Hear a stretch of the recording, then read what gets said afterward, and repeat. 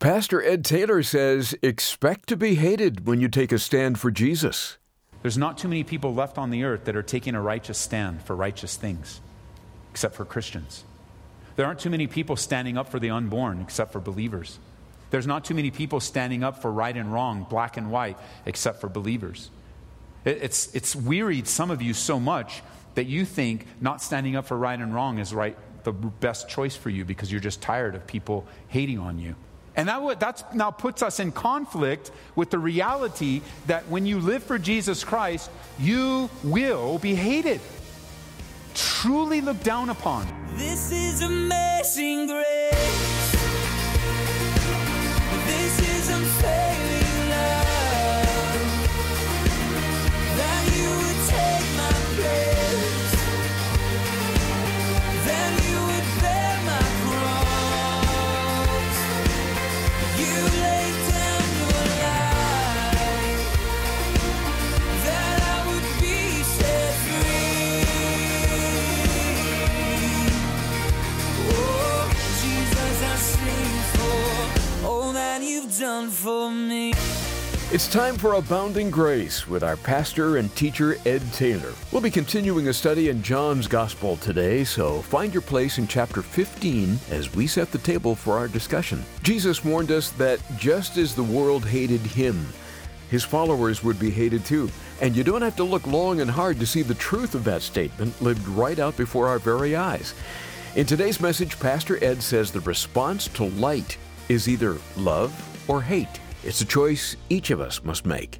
Take your Bibles, open them to John's Gospel, chapter 15. John chapter 15 is where we are. We're finishing off the chapter today.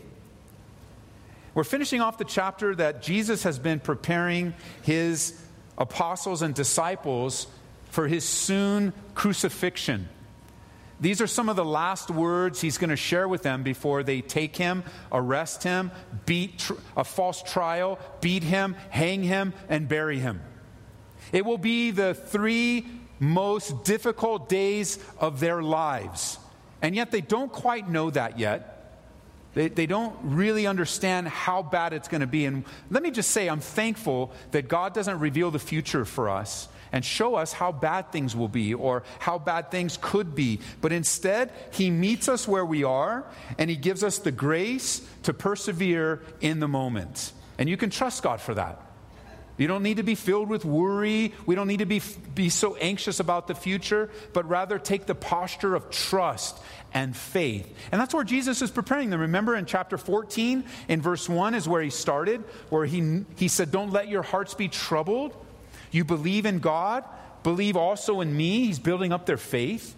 And then he talks about how he's the only way in verse 6. And then in verse 10, he says, don't you believe, this is chapter 14, that I've been with you so long that have you not known me? He who has seen me, this is verse 9, has seen the Father. So now how can you say, show us the Father? In verse 12, he said, most assuredly I say to you, he who believes in me, the works I do, he will do also. He says in verse 15, if you love me, keep my commandments. Then he promised the Holy Spirit, the abiding presence of God, to dwell in them. And we took a pause, remember, to look at all the spiritual gifts and the presence of the Holy Spirit in our lives, the comfort of the Holy Spirit in our lives, the power of the Holy Spirit. And then before we end chapter 15 today, he's going to remind us of the presence of the Holy Spirit. And then he opened up in chapter 15 with this beautiful picture. He says, I'm the true vine, and my Father is the vine dresser. Every branch in me that does not bear fruit, he takes away. Every branch that bears fruit, he prunes, that it might bear more fruit. You are already clean, verse 3, because of the word which I've spoken to you. Abide in me, and I in you. One of the big mistakes that I see believers make all the time in their relationship with God is they relate to God on a works-based relationship. Here's a picture that might help. Some believers, many believers, view their relationship with God like that of a factory. Like you're in a factory. And you know why we have factories? We have factories to produce things, to build things. We have a factory where we have an assembly line and we have all the pieces and everybody has a role and a position and all they're supposed to do is do their job. Just do your part. Do your part. Make sure you put that on there and make sure you twist that and make sure you package that and make sure that you're the quality control. And factories are important and they're great in producing things. And if you view your relationship with God as a means of just work and what you have to do for Him, then this picture of a factory comes into play. Because there becomes a focus and an overemphasis on production, on work, on perfection, that assembly line mentality. And of course, that spills over into our view of God. Because if we relate to God of what I have to do and all the works I need to produce, and I'm never doing enough, and I could never do enough to please God, then if you view life like a factory, then what does God become? Like a factory manager. Like all He really cares about is what you do. And if you don't do well, then He doesn't care about you and doesn't love you anymore. And if you do super well, then He loves you more than anyone else. And our view of God gets all skewed. And when our view of God gets skewed, then we really aren't living in a relationship with Him that pleases Him at all. Because God is not like a factory manager at all. He's not just interested in what's being done. He's not just interested in how much you do or how fast you do it or how efficient you do it and how productive you are. That's nowhere to be found in the Scriptures. God is not a factory manager looking for production. No, instead, what's the picture? He's a gardener who takes care of his garden. He takes care of you. And the more that He takes care of you, the more fruit that comes through your life. Like God loves you. He's not over you, making you, pushing you, driving you. He's with you. And He's weeding out things in your life, and He's pruning things, and He's watering, and He's fertilizing, and He's taking care of you like a gardener would their garden. You know, in our front room area, there's a few windows in the sliding glass window, and next to one of the windows there, Marie put a plant. And that's her plant. We're not really supposed to do anything except look at it. It's just her plant. She's taking care of it. She has nursed it from something really small to something big, and it just sits there. And on occasion, you know, and the evening comes, I'll go around and I'll close the blinds and I'll start pulling all the blinds and I'll go to the window where she put this plant and I'll close the blind and I hear, "Don't close the blinds." And I said, "Why not?" She says, "Don't close the blinds." "I'm going to close the blinds. I don't want to close the blinds." "No, you know," and what she's saying is like, "Why not?" And she would say, "Well, because when the sun comes up in the morning, that plant needs the sun, and well, I'll just open it in the morning." And she said, "No, you won't. You'll forget." And I'm like, I know, because I don't really care about your plant like you do. That's the truth. But the plant doesn't do anything. It's not there by the window going, "Oh, I need to grow for Marie. I need to make this out. Oh, here comes Ed. No, Ed, no." It's not doing that at all. It's just sitting there in a pot with the dirt and whatever else she puts in there, and she occasionally waters it. And with the blinds cut at the right way, the sun comes in, nourishes the plant. And what does the plant do? It grows. It does what it's supposed to do. It grows. It's gotten bigger. The leaves are there. And it's a very pretty plant. It's very different than when it started. But it's not with all this energy and effort, and it's not telling us what to do. It's just doing what it was made to do. That's the picture of abiding. The gardener takes care of you. And as the gardener takes care of you, you do what God's made you to do. He's not looking for production in your life. He's looking for fruit. For fruit. Fruit naturally occurs. As the roots of a tree goes down deep, taking the nutrients of the soil, putting it up through the trunk, into the branches, out on the edges, with the seed and how it all works, and the fruit comes, and then you are able to take the fruit and enjoy it. Fruit from your life and mine, as we've learned, is a natural process. Because if you live right now with an emphasis upon works, you know something about yourself. Others may or may not know this about you, but you do, and that is, you can never do enough to please God. I mean, you read your Bible and you're very faithful on it. And maybe you made a goal. I'm going to read my Bible for an hour. And you've been reading your Bible for an hour, but you know what happens. After a week or two, you're like, but I could do an hour and a half. I'm like, man, you've been so faithful. The Lord's been blessing you, but now an hour and a half. Now, it's a different thing to say, Lord, I want to give a little bit more time to you. It would be awesome. I'm enjoying my relationship with you so much. I would love to give you an hour and a half. That's fruit. The guilt of saying, well, I have to do an hour and a half. And then you look at your spouse or your kids and go, you have to do an hour and a half. And then you want to come up for testimony and go, why aren't you guys praying and reading your Bible for an hour? That's works. And works will lead you to burnout. Works will lead you to condemnation. Works will lead you to be upset and dissatisfied with yourself. But fruit takes place in the garden where there's peace and rest and natural beauty. And believers that have a works-based relationship with God, they read their Bible. But believers that have a fruit-based relationship with God, they read their Bible too. One reads it out of obligation and one reads it out of joy. God, what do you have for me today? So important that you understand the grace of God.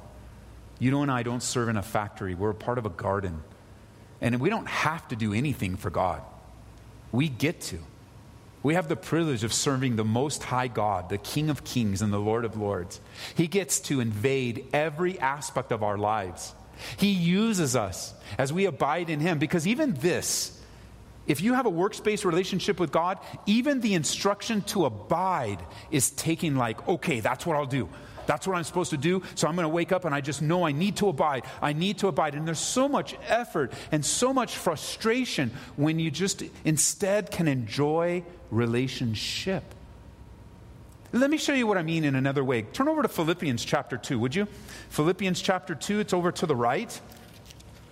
Because abiding is not another command of something to do, but rather it's a command of who you already are. Abiding, remember, means to stay put. It means to stay there. Don't wander around. Stay where you need to be. I know in our backyard, when we first moved in, we started planting trees because there were no trees back there. And we would put different trees. And Marie would say, no, I don't want that tree there. I want you to move it over there. Okay, but we just spent a whole Saturday planting it there. But if you want it there, honey, out of love, we will move it. And we dig it up and we move it over there. She says, no, I don't like it there. How about over here? I love you very much. And we'd go dig it up. And before you know it, with one of those trees, it didn't make it. Because it couldn't handle that. The trauma of hitting that root and the trauma of moving in, and it didn't make it. And we had to end up pulling, and then by the time it was still this little stick, we could just pull it up right out of the ground because it didn't take root. And that's what happens with us as believers. We're not staying put. You're not going to have your roots go down deep like in Psalm 1. To be planted by the rivers of water where your roots go down deep and take up the nutrients. A lot of times the Bible describes living for Jesus as a race. And that's a beautiful picture. And living for Jesus, if we looked at it as a race, it's not a 100-yard dash where we get there as fast as we can. It's a marathon, man. It's a lifetime. It's the kind of race that you run, that you go to sleep at night and you wake up and the first thing you think about is running the race. And you get back in the race with all kinds of opposition. Running the race in our lives, we don't run with the wind. We run against the wind. There's always opposition, and there's always pushing back, and we're always tired. As a matter of fact, I read many years ago, those that run marathons, they say that at some point in the race, they come to a place where they hit the wall. And they've trained, and they've trained, and they've trained, and they've run this distance many, many times, but every time they race, they hit the wall. And the wall is like, man, quit now.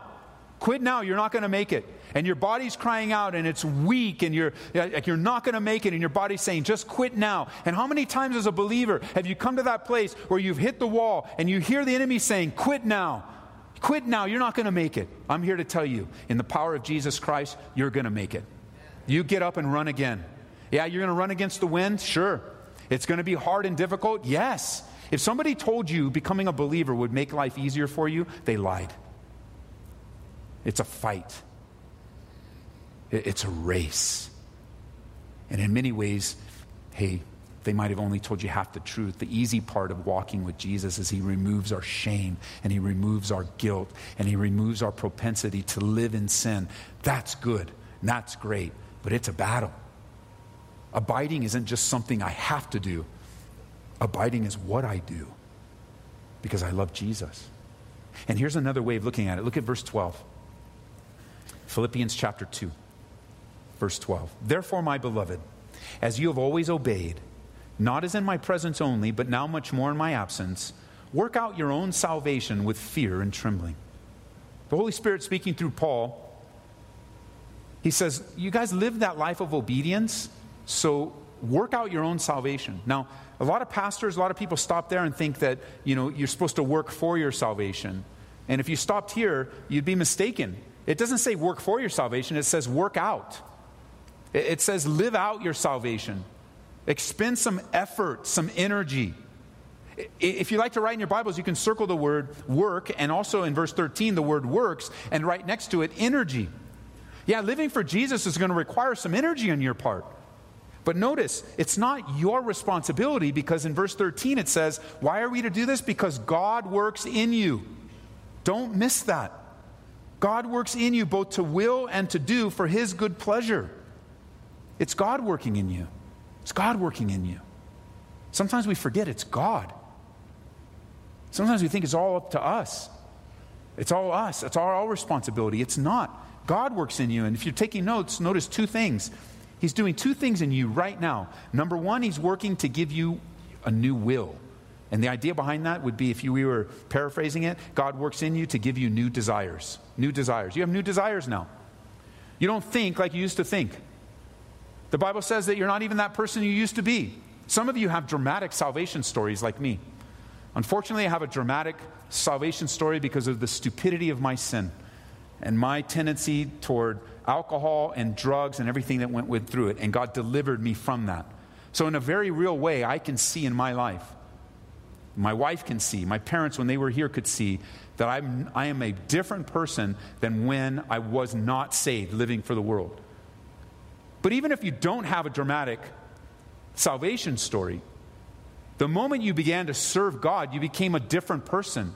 And the reason you continue to be a different person is because God works in you. And let me just say, you didn't know me as an unbeliever, and I probably didn't know much of you as an unbeliever, and I praise God for that. Why don't you just praise God today that you are saved and you are changed, that God is working in your life, that He has changed you, that you're not the same, and now God is working in you, and you got all these new desires. You used to want to go party, now you want to go to Bible study. Where do you think that came from?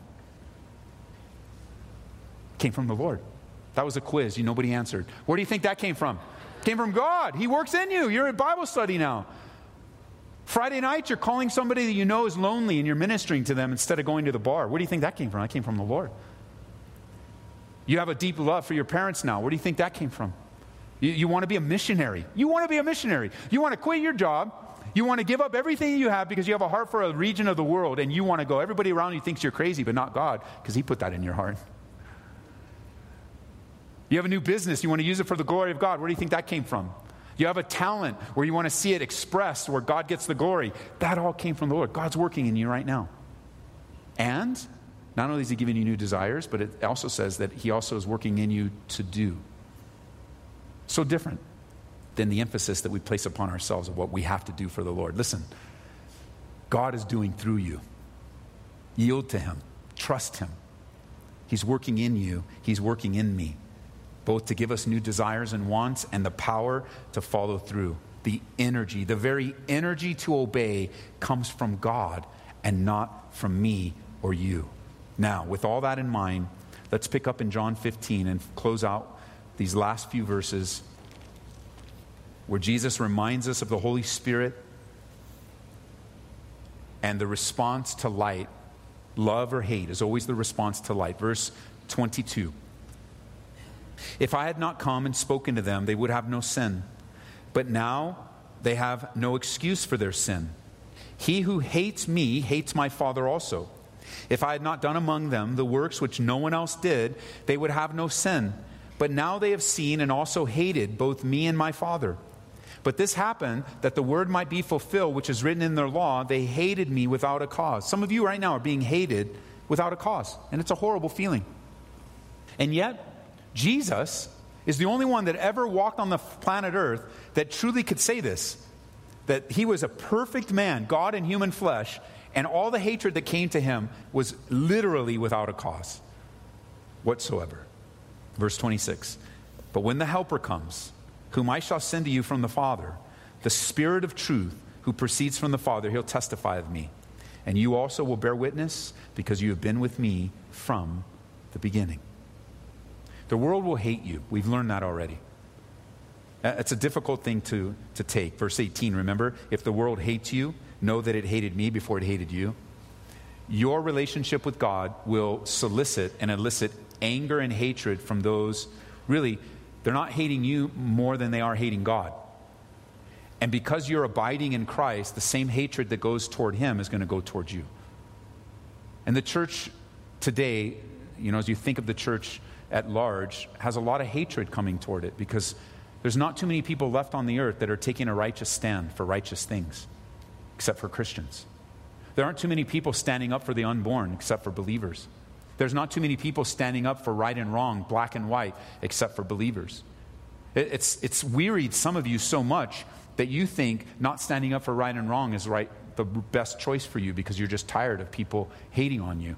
I mean, that's even a new phrase. This is the new phrase in our society is this whole thing of hating. They're calling things hate that really isn't hate. Like just because you disagree with them, well, you're hating on me.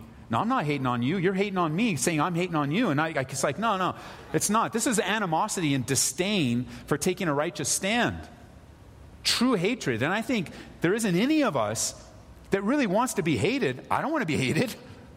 And that now puts us in conflict with the reality that when you live for Jesus Christ, you will be hated. Truly looked down upon. That's Pastor Ed Taylor on Abounding Grace. And Ed, before we let you go, quick question. As you just said, Christians can expect to be hated and looked down upon. It sure seems like that's been in the increase in recent years. As we face such hostility and hatred, how should we respond? Well, Larry, I think that the answer to this question is going to bring a shock to many people because I have seen the church in the last many years respond to this in a way that doesn't reflect the way that Jesus taught us. And this is what Jesus tells us, his answer directly. You have heard that it was said that you shall love your neighbor and hate your enemy. But I say to you, love your enemies. Bless those who curse you. Do good to those who hate you. And pray for those who spitefully use you and persecute you, that you may be sons of your Father in heaven. For he makes his sun rise on the evil and on the good, and sends rain on the just and on the unjust. For if you love those who love you, what reward have you? Don't even the tax collectors do the same? And if you greet your brethren only, what do you do more than others? Don't even the tax collectors do so? Therefore you shall be perfect, just as your Father in heaven is perfect. And the response is very clear. We need to be in a place where we're loving our enemies, blessing them, doing good, and praying for them. This is the position, the blessed posture and position of being a child of God in these last days. Of course, we need to expect it. We need to know standing on what is right and what is firm is going to be soundly rejected in a God-hating culture.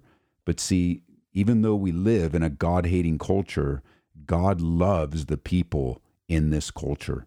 And he's left us as salt and light, and maybe we be used in amazing ways. Matthew chapter 5, verses 43 through 48. Make sure you read it, memorize it, meditate on it, and let the Holy Spirit be all that he wants you to be as you deal with such hostility. Very good. Thanks again. This message called Love or Hate, Your Choice, can be heard again at aboundinggraceradio.com. Thank you for your support of Abounding Grace. It does make a difference. Your donation today will help us present God's Word over the radio tomorrow.